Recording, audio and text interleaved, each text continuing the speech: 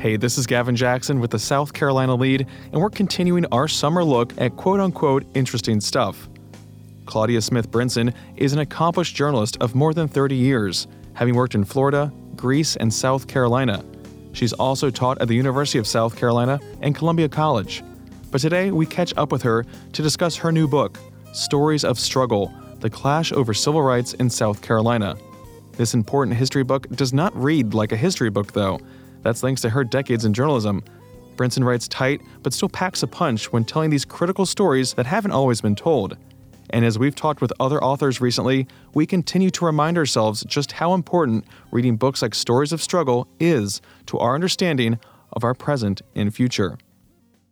Claudia Smith Brinson, thanks for joining me to talk about your book, Stories of Struggle, The Clash Over Civil Rights in South Carolina.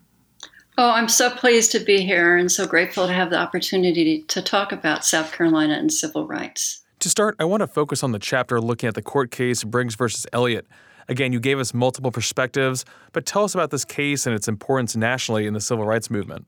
Okay, well, Briggs versus Elliott starts in the 40s, and it actually starts, in my mind, with Reverend James Miles Hinton, who from 1941 to 1958 was the state conference president of the NAACP. And he was a bold and brave man. And at this point in time, Black teachers might have as many as 60 children in a room and be paid a third of what a white teacher was being paid.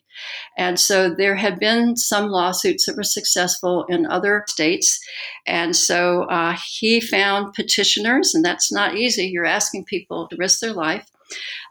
Two petitioners who sued and won.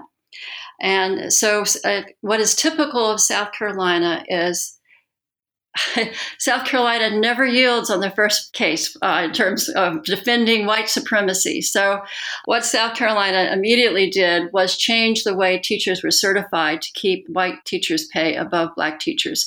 There were no graduate schools for Black teachers or any Black person in South Carolina. You would have to leave the state to get a graduate degree. And so they scaled the pay for the benefit of white teachers. But Hinton goes on then. He never stops. He goes on to voting rights. And this was Hinton's goal, was to always be working toward what he called first-class citizenship. Now, at the same time, there's a pursuit by the national NAACP for the opportunity to desegregate schools. And they decide that the best way to go is to start with higher education. And in the 30s, they start winning cases in Missouri and other states where the 14th Amendment is applied, which says that you can't take the rights away from any citizen. They start winning. And so they're building the groundwork for what will be public school desegregation. Thurgood Marshall's mentor, Charles Hamilton Houston, had actually come to South Carolina and had filmed how egregious the difference was between white and Black schools. And you can see these films at archive.org. Claudia continued to describe the differences between the white schools, which had all the modern trappings of a school in the 30s and 40s, including paved playgrounds, heat, electricity, libraries, and small class sizes. Black schools, however, were worse off, especially in rural Clarendon County, where the lawsuit takes place due to a lower tax base. Black school children brought their own water, fuel for the fire, and food. Textbooks were old and rejected from the white schools, and several grades were being taught by one teacher in an overcrowded one-room schoolhouse that Black children walked miles to attend. So the way Briggs versus Elliott starts is that the parents in Clarendon County are aware of, because they're trying to improve their schools, from their own pockets, although they're deeply poor. And two brothers, Levi and Hammett Pearson, have been equipping their truck with boards across the back to drive their children the 9 miles that the children must have to walk from Davis Station, a rural area in Clarendon County, to Somerton. There are a few schools that are closer, only 7 miles one way. Jesus, yeah. So they have equipped a truck, and at some point they pull their resources and they buy a school bus. It works so poorly that the kids call it the sunshine bus because it seems to only work on the sunny days and not on the rainy days when they need it. They get some other parents involved. They buy a second bus, and they start, because this is expensive and more than they can afford. The bus It's not just a bus, right? It's a driver and it's gas and engines repair and all this. They start asking the officials at the school district, and at this point there are like 1,000 school districts in South Carolina, so multiple school districts, and at the county level, if they can have a school bus. White children ride to school, Black children walk throughout the state. And they're refused over and over again. So these two men, whose sons are in middle age and have been in World War II as veterans, their sons and other people in this community have this incredibly brave idea that's encouraged by Hinton, which is to sue for a school bus for transportation for their children. The lawsuit garners the attention of more than 100 parents, and Thurgood Marshall, who was chief counsel for the NAACP's Legal Defense and Educational Fund. And this, so I won't make the tale too long, this becomes the Briggs versus Elliott that we know when Marshall and a little tinkering by the judge agreed that the time has come to ask for desegregation of schools because separate but equal, which has been established in 1896 in a railroad case, Plessy versus Ferguson, will never be equal. Separate will always be unequal. And so the parents are determined, and this is where I go back to the ordinary people who are going to do extraordinary things. They don't quit because when the second petition opportunity comes to ask for desegregation, the NAACP, worried about these terrible consequences for families, reduces the number of people signing to the 107 included parents and children to 46, 20 adults and their children. And most of the names that I've just mentioned, they sign again. They know that they've lost almost everything and they're going to lose even more, but they sign again. Petitioners faced serious ramifications from white citizen councils, which Claudia describes as the KKK in suits. These powerful groups would blacklist African-American patrons, such as a farmer trying to buy seed or equipment, or force out others and their extended family from work opportunities. There were lynchings, kidnappings, church burnings, murder attempts, and more against these Black community members who simply wanted to give their child an educational opportunity many never had before. And so what happens is, as most of us know, in Brown versus Board of Education, which is 5 lawsuits, with Briggs versus Elliott, the first of the 5, in 1954, the U.S. Supreme Court says, as has been argued by Thurgood Marshall and agreed to by Wadey's Waring, that segregation is in and of itself inherently unequal, and that children in separate schools can never be equal in terms of the education they receive. And in 55, the Supreme Court becomes wishy-washy and says, with all deliberate speed by local officials. And so what happens in Somerton is the local officials surround their school and aren't going to let any Black children in.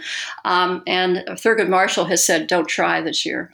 Yeah, it's incredible when you look at how many years it took after that ruling for everything to really be implemented the way it should have been years before. But like you said, that's very South Carolina. But I do want to jump onto another subject. I know we've covered this so thoroughly, and I appreciate that because that's what you do in this book. You're giving us those perspectives. You're giving us those stories about the other people behind these moments and these names and these court cases. But I want to jump to what we saw with the student-led sit-ins in our state. Just really, Claudia, just tell us about those movements that were led by students too. I mean, that's a different thing there when we look at this in the broader context of the civil rights movement. Yes. So these students are the grown children of those petitioners, so to speak, in terms of years. People know of the February 1st, 1960 sit-in by 4 students in Greensboro. But there had been sit-ins in the 40s and 50s in Oklahoma by the NAACP, in Washington, D.C., with something affiliated with the NAACP, and then in Chicago with the Congress of Racial Equality. Both the NAACP in their founding and CORE, which is the abbreviation for the Congress of Racial Equality, were biracial groups. CORE had been founded from the parent organization of the Fellowship of Reconciliation, which supported conscientious objectors. And many of the activists in CORE in 1960 are people who have gone to prison, including, for example, Baird Rustin, who was an advisor to Martin Luther King, rather than fight as a soldier in a war. And so they are, the CORE people particularly, are expert in nonviolent direct action. And in South Carolina is James T. McCain from Sumter, who is a founder of the Sumter NAACP and has been fired from his principalships, 2 of them, because of his support of the NAACP in Briggs versus Elliott, and has been hired by a biracial organization, the Council on Human Relations in Columbia, and then by the Congress of Racial Equality to be its first field secretary in the South. And he's roaming the South, helping people with voter registration when the Greensboro sit-ins start. And they spread like the cliche would be wildfire. They spread very quickly through North Carolina. And by February 12th, they're in South Carolina. And CORE has foreseen this. And they have a white field secretary, Gordon McCary, and they have James T. McCain, and they tell them, get to South Carolina. It's going to jump the boundary. And it does because of a wheelchair-bound, charming, highly cooperative minister named Reverend Cecil Augustus Ivory. He can work with anybody. He gets CORE and the NAACP working together. The students of Friendship Junior College have come to him and said, we want to do a sit-in. And so even though Rock Hill is rather dangerous as a textile mill town, and by that I mean that it has many, many members of White Citizen Council and the KKK at low-paid jobs, and textile mills did not hire Black people except as firemen, Anyway, he managed to get CORE and NAACP to talk to each other and support these students, who then hold the first sit-in on February 12th in South Carolina. And the national media is just stunned. It talks about the sit-ins have jumped into the heart of the Confederacy. That's how South Carolina is perceived. Yep. That it's jumped into the deep South. And, people are excited, both excited and wringing their hands, depending on how they feel about this. Now, when the students from Friendship Junior College go downtown, and they've been trained by Mr. McCain in nonviolent direct action, they understand that they are going to do something that is going to sound relatively impossible, but they pull it off. They are not going to respond to the beatings that they're going to receive. They're not going to respond to the names they're called. They are going to leave quietly when it seems it's best to leave. And they are going to not confront with their eyes anybody, but if they're in a position where they must look at their oppressor, they're going to look with love. Think about that. Huh. Yeah. So when the students go downtown, one of the chief participants is Arthur Ham, who is also a military veteran. Military veterans are important in this because many of them have gone to World War II or to Korea to fight for democracy, and then have come back to segregation, to not being allowed in the front door of a restaurant, to not being allowed to try on clothes that they want to buy, you name it, sit in the back of the bus. So Arthur Ham is like 6 feet tall and 200 some odd pounds. And a couple of the other key lieutenants of Reverend Ivory are kind of worried about how this soldier is going to respond. And he walks back and forth, drawing the attention of the angry young white youths who are burning cigarettes on people's backs, throwing ketchup and mustard on them, salt and pepper in their eyes. Ammonia bombs are coming in. Arthur Ham just walks back and forth, taking it. And then they decide it's time to leave, and the police have not protected them, but do escort them back to campus. And there we have the first sit-in Rock Hill. And then it moves from Rock Hill on February 12th to Orangeburg on February 25th, Denmark on February 29th, Greenville with high school students on March 1st, and then March 2nd and 3rd in Columbia.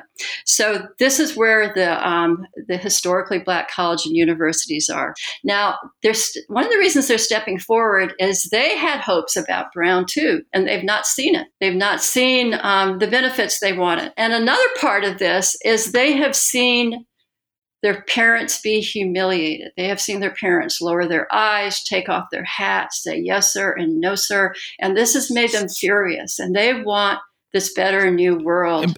Isn't it interesting, too, that they are not engaging, but, especially when you're talking about this fire, being seen what their parents had to go through, and you would think that, the opposite would be true. We would want to fight back, but here they are being peaceful and really just taking it, but also making a statement as well, of course.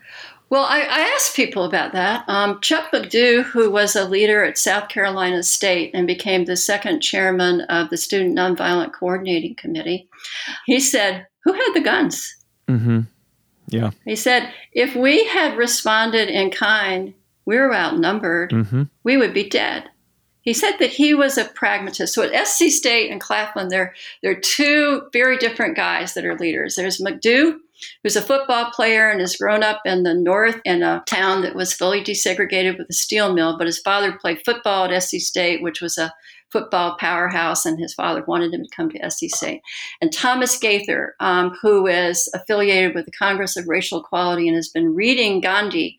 And these students are attuned to Gandhi, not Martin Luther King. So McDew is a pragmatist, as that idea about guns says. He says, this is how we can win. We can win through nonviolence.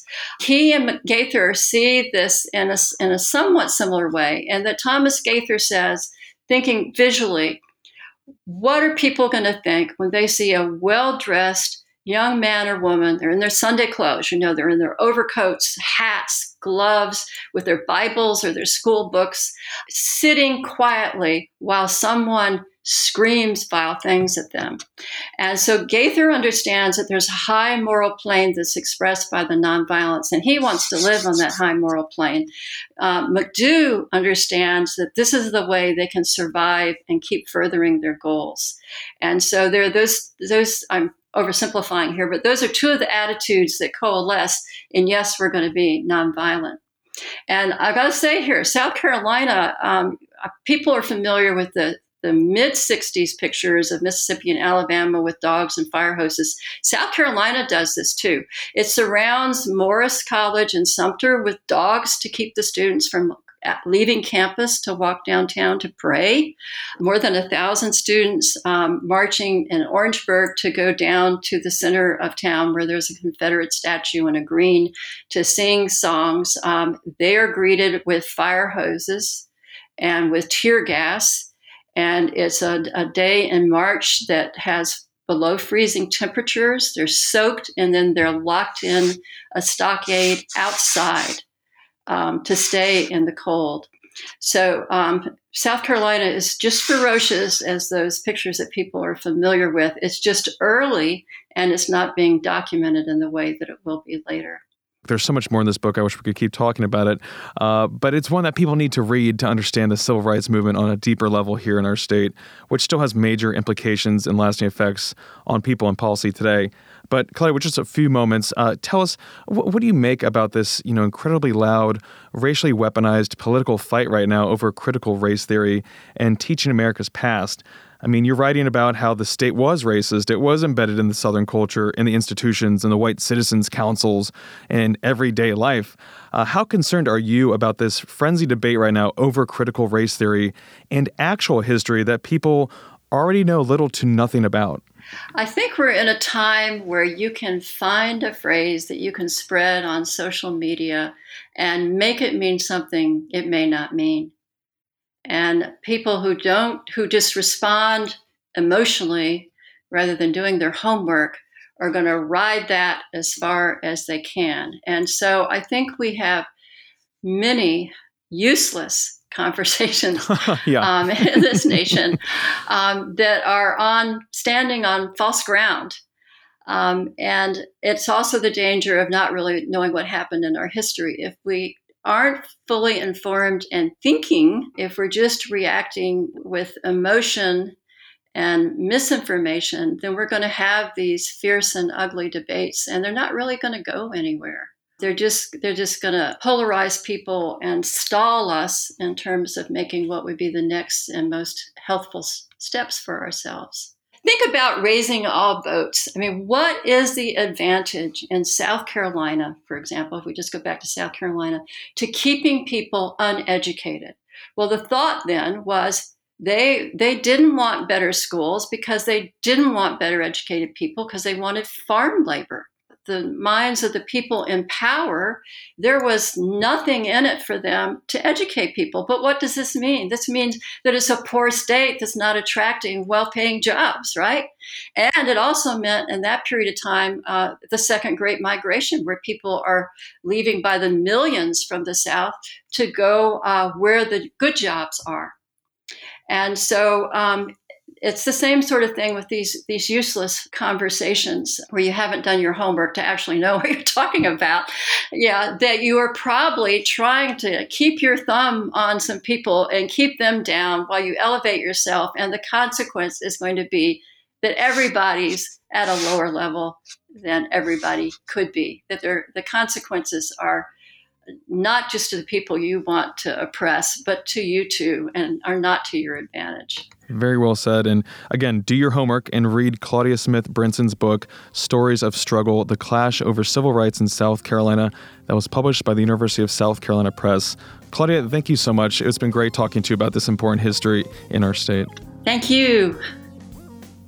Thanks, Claudia, and thanks to y'all for listening to this latest episode of our Summer Listening series.